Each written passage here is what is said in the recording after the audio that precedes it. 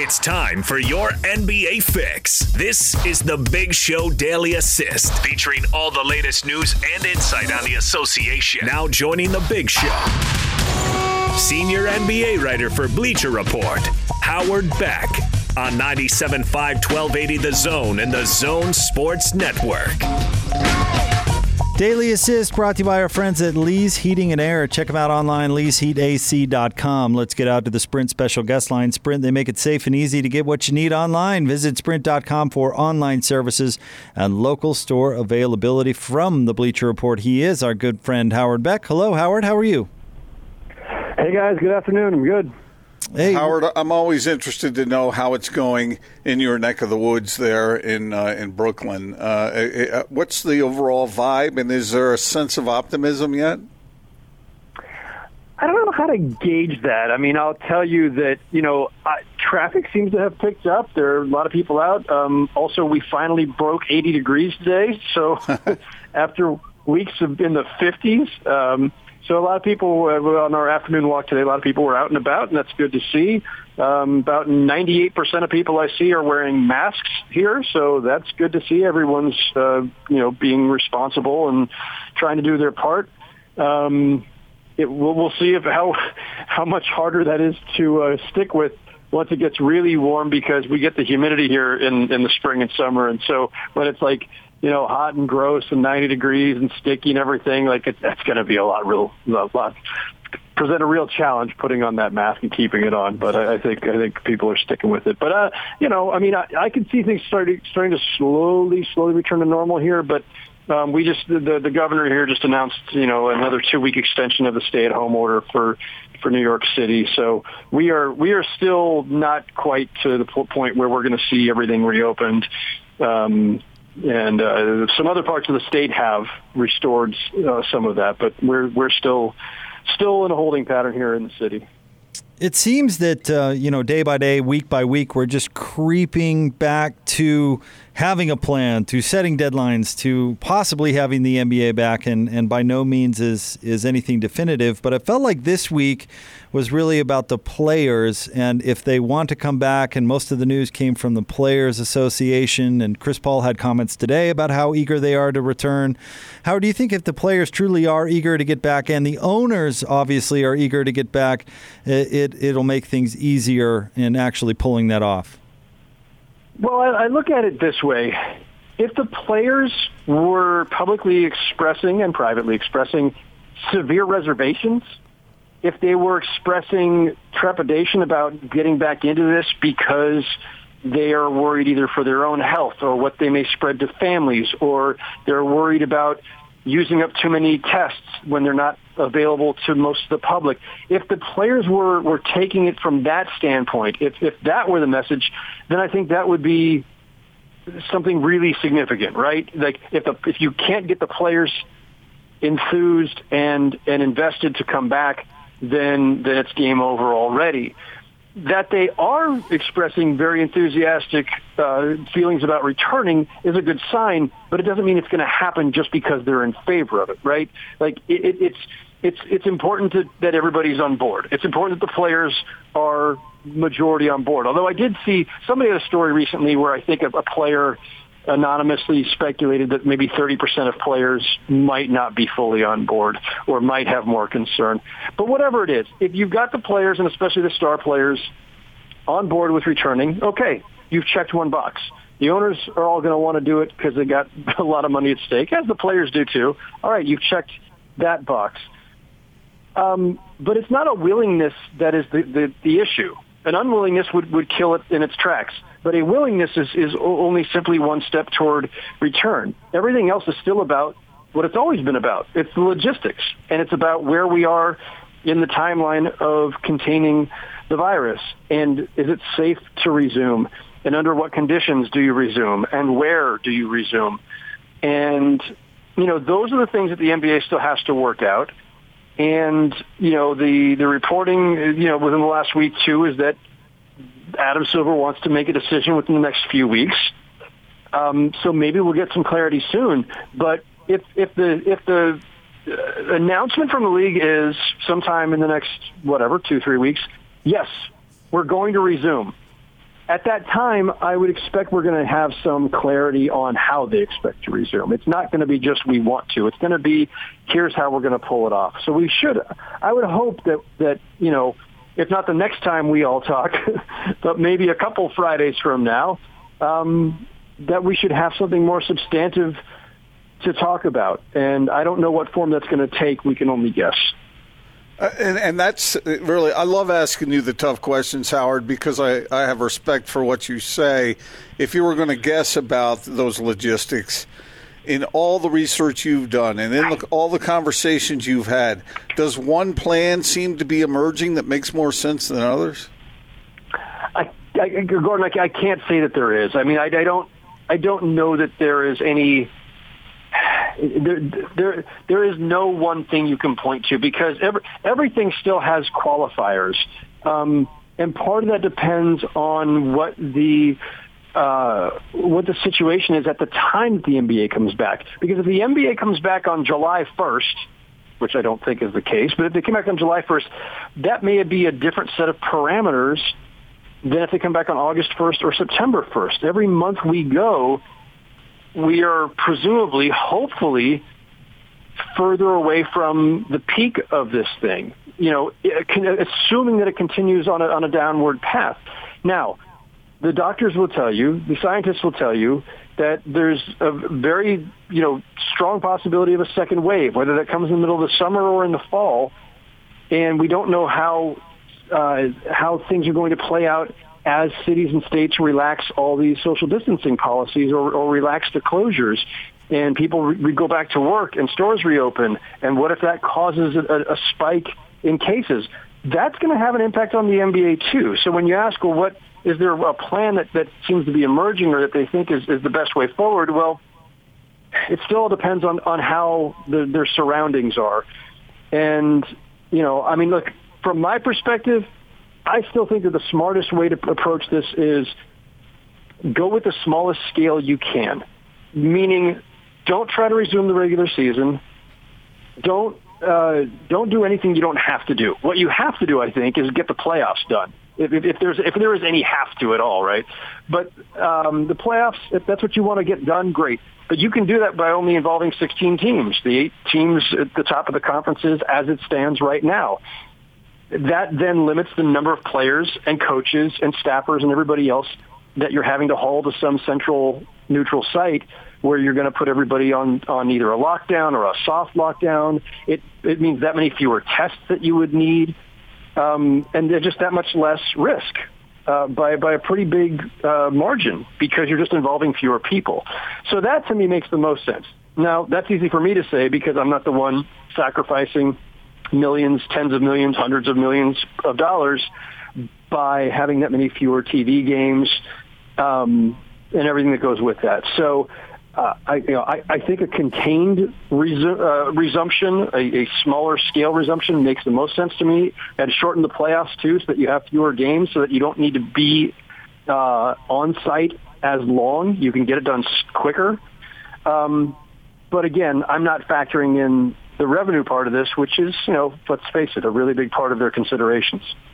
Howard Beck of the Bleacher Report with us in 97.5 and 1280 The Zone. Howard, let's say they decide to just do the playoffs but try to get in a full playoff. What kind of time frame do you think they'd need, given they wouldn't be traveling anywhere?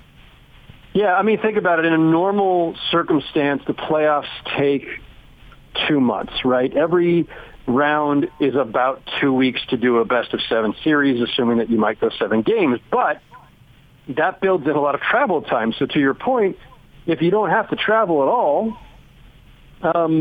you could certainly condense it, but not by a ton. Even if you played every other day, that's still potentially 2 weeks if it goes 7 games, right? It's you could do a back-to-back in there. Maybe you could do a couple of back-to-backs. I'm not sure how advisable it is to do back-to-backs when guys have been off for months.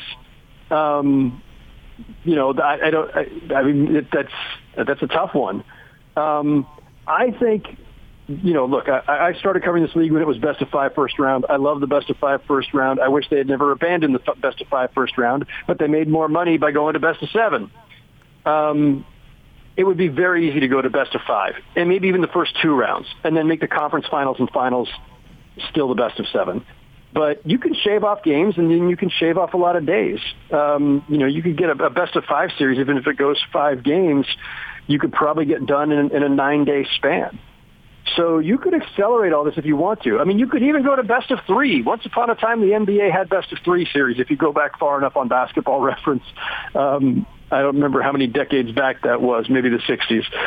But it's they can do whatever they want as long as they're willing to sacrifice some money along the way, and as long as they're comfortable enough with the idea that, look, this postseason will not match up with prior postseasons in terms of the record books. It's not, it may not take 16 games to win the championship if you shorten these series. But that is a way to get it done faster. So, Howard, the answer to this question is dependent upon some of the things you just brought up. But some people have talked about it's no big deal if this thing drags on and on for a while, because the next season that might be delayed in its commencement as well. But I'm curious to know what you think about when is the drop-dead date. I know that Adam Silver, I believe he was quoted as saying he's about data, not a date. But is there a time at which they have to get started or just punt?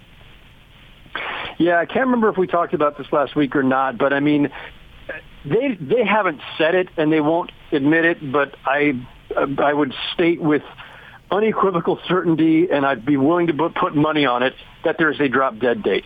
They won't say what it is, but there's a drop-dead date somewhere, because even if they're comfortable starting next season in mid-December, that's probably as late as they can go. There is some date by which they really need to start next season, even if they're going into next summer. So if that date is in mid-December and you got to back up 4 to 6 weeks to have a gap between the end of the finals and the start of next season, and you need time in there for free agency and the draft, I don't know if you'll have a quote-unquote summer league, which now will be the fall league. But you need a gap between the end of the finals and the start of the next season. And it's got to be, minimally a month. I would think more like 6 to 8 weeks. So somewhere in December, there's a drop-dead date to start next season. And if you back up from there 6 to 8 weeks or whatever the time frame is that they need in between, there's a drop-dead date to finish the finals. So, look, there are absolutely time considerations here, and that's why if you're hearing rumblings that Adam Silver's going to make a decision and an announcement soon, potentially, well, that's why, because they've got to get some things in motion if they're going to complete this season, whatever that means, and start next season in a time frame that still allows them to finish sometime next summer and not encroach on the next season. It's, all these things are related. Howard Beck with us, 97.5 and 1280 The Zone. Howard, I've asked a couple of people this week, but given the kind of tone and tenor and what we've seen thus far in the Jordan docuseries, how bad is Brian Russell going to get it this weekend as we see more of the Jazz? I was going to tweet this. I might still tweet it. I'll be happy if people just say his name right as Brian and not Byron. Right. So we got him on. He joined the Lakers. What was it? Was my last year there? Whenever it was, and Brian joined the Lakers, and we were somewhere along the way where he was about to check into a game, and the PA guy announced him as Byron Russell, and he had to turn around and yell at the guy, "It's Brian!" All these years later, people still screw it up because it's got that funky spelling. I had the director of The Last Dance, Jason Hare, on my podcast a couple days ago, and I asked him, I said, so we're coming down to it. We're going to see Game 6 of 98. I said, did you get Brian Russell to talk about the push-off? Do you have Karl Malone talking about the steal? And all Jason Hare, the director, would say was, we cover those two topics, yes. But he would not say whether he got those guys. I really hope both Brian and Karl are in there. I would love to hear what they have to say. Brian in particular, because of the push-off. If not, it will be incomplete.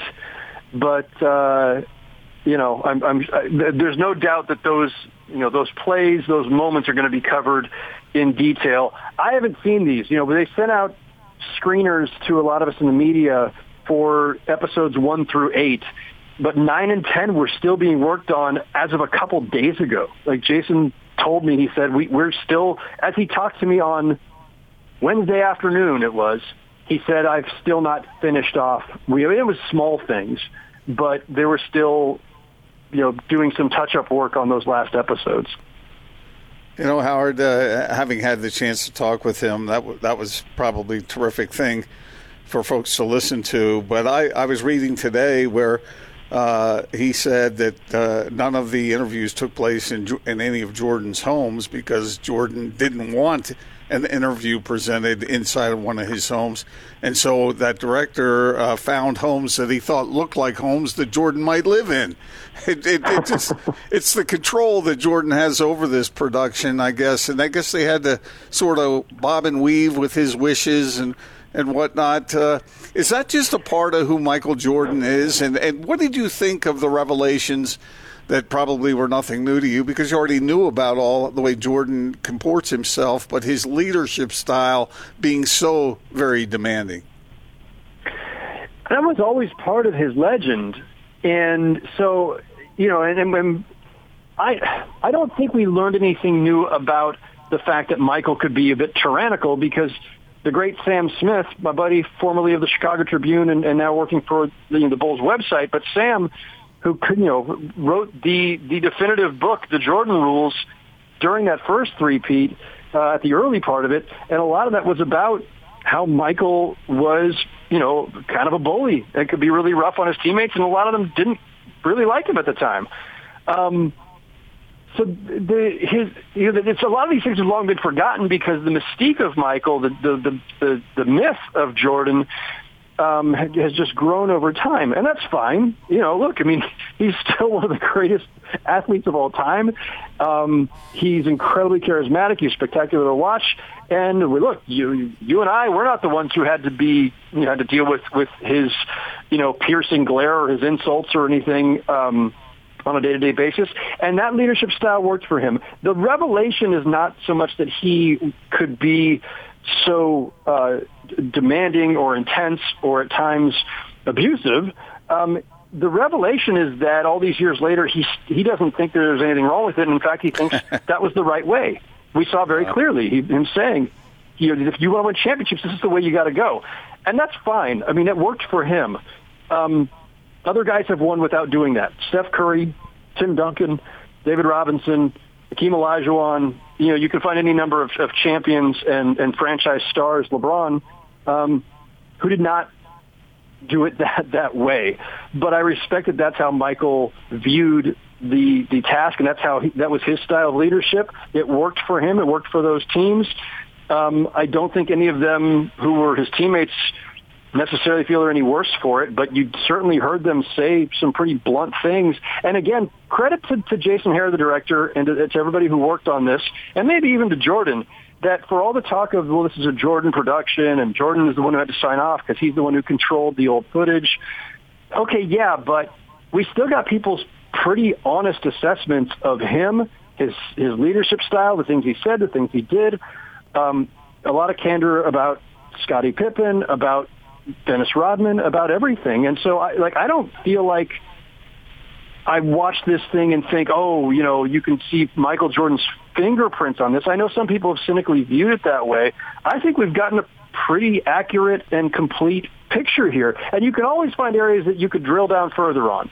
And that you could say, well, if he wasn't involved at all, would you have gone more in this direction? Or would you have interviewed these other people? Or would this story have looked a little bit different? That's a fair question. But I think given the parameters and given, the fact that they were partners with Jordan and the NBA on this because those are the two entities that controlled the old footage, they told a really great story. Howard, as always, thank you very much for jumping on with us, and glad things are warming up back there finally. Appreciate it, fellas. Talk to you next week. Thanks, Howard. Thanks, Howard. Howard Beck from the Bleacher Report, your daily assist. He joins us each and every Friday. And it really is. I like capping off the week with Howard because it feels like we've got all the stories and the info, and it kind of culminates with our discussion with Howard, and he always processes things so well. Any disagreements with his observations about what might happen? No, not disagreement. Howard he's very much a realist, and he's had the same kind of tone and tenor throughout all of this. I think you could say things similarly, but put them in a more optimistic phrasing and still agree with Howard. Does that make any sense? Yeah, I guess. And we're all guessing to some extent about how this thing is going. I don't disagree with Howard, but I feel like I'm more optimistic than Howard. I don't know how to negotiate that because I couldn't pick out a sentence and go, well, you're wrong there, pal, because I can't. But somehow I'm feeling more optimistic about it than he sounds. But maybe, I don't know. What about the idea of having 3-game playoff series? I don't think they want that. I mean, I think they'd do it if they had to. It depends on the window. And I thought Howard was really good about that. I mean, there is some sort of date out there. There's some sort of drop-dead date. They got to do this by then, or else you can't do this, right? I mean, there's that line out there somewhere. So what is that window, and how long will you have to do what you need to do? Yeah. I mean, where I totally agree with Howard? I liked it much better when we had 5-game series in the first round. So, I mean, if we were to go that direction, I mean, me personally, I wouldn't be all that disappointed. But at this point, I'm rooting for the NBA to salvage every possible dollar they can because that comes around to help everybody associated with this great league. I'll take darn near anything at this point. Yeah. Well, yeah. I mean, we can get into this a little bit later on, but Sam Amick, the piece he was working on yesterday that he was came out today that he was telling us about, and there's something like $900 million at stake if the NBA can get playoffs in. And that's not if they can get every team to 70 games where they get that local TV money either. I mean, that would be in addition too. So just the playoffs, something like $900 million. I mean, that's huge. Yeah, I was thinking about that 70-game mark as Howard was talking about minimizing it as much as possible. And I thought somebody's keeping their eye on that number. Yep. And if they can't do it, I mean, Howard kind of thought that would be a long shot. If they can't do it, they'll move on to the next thing that they could save. But I bet they'd really love to get every team to that 70-game mark if they could. Yeah. And meanwhile, all the NBA players are out there eating chip cookies. Like George Niang, as we found out. Those are good. They are good. Yeah, they are tasty. Good. All right, stay tuned. We'll have more Big Show coming up next, 97.5 and 1280 The Zone.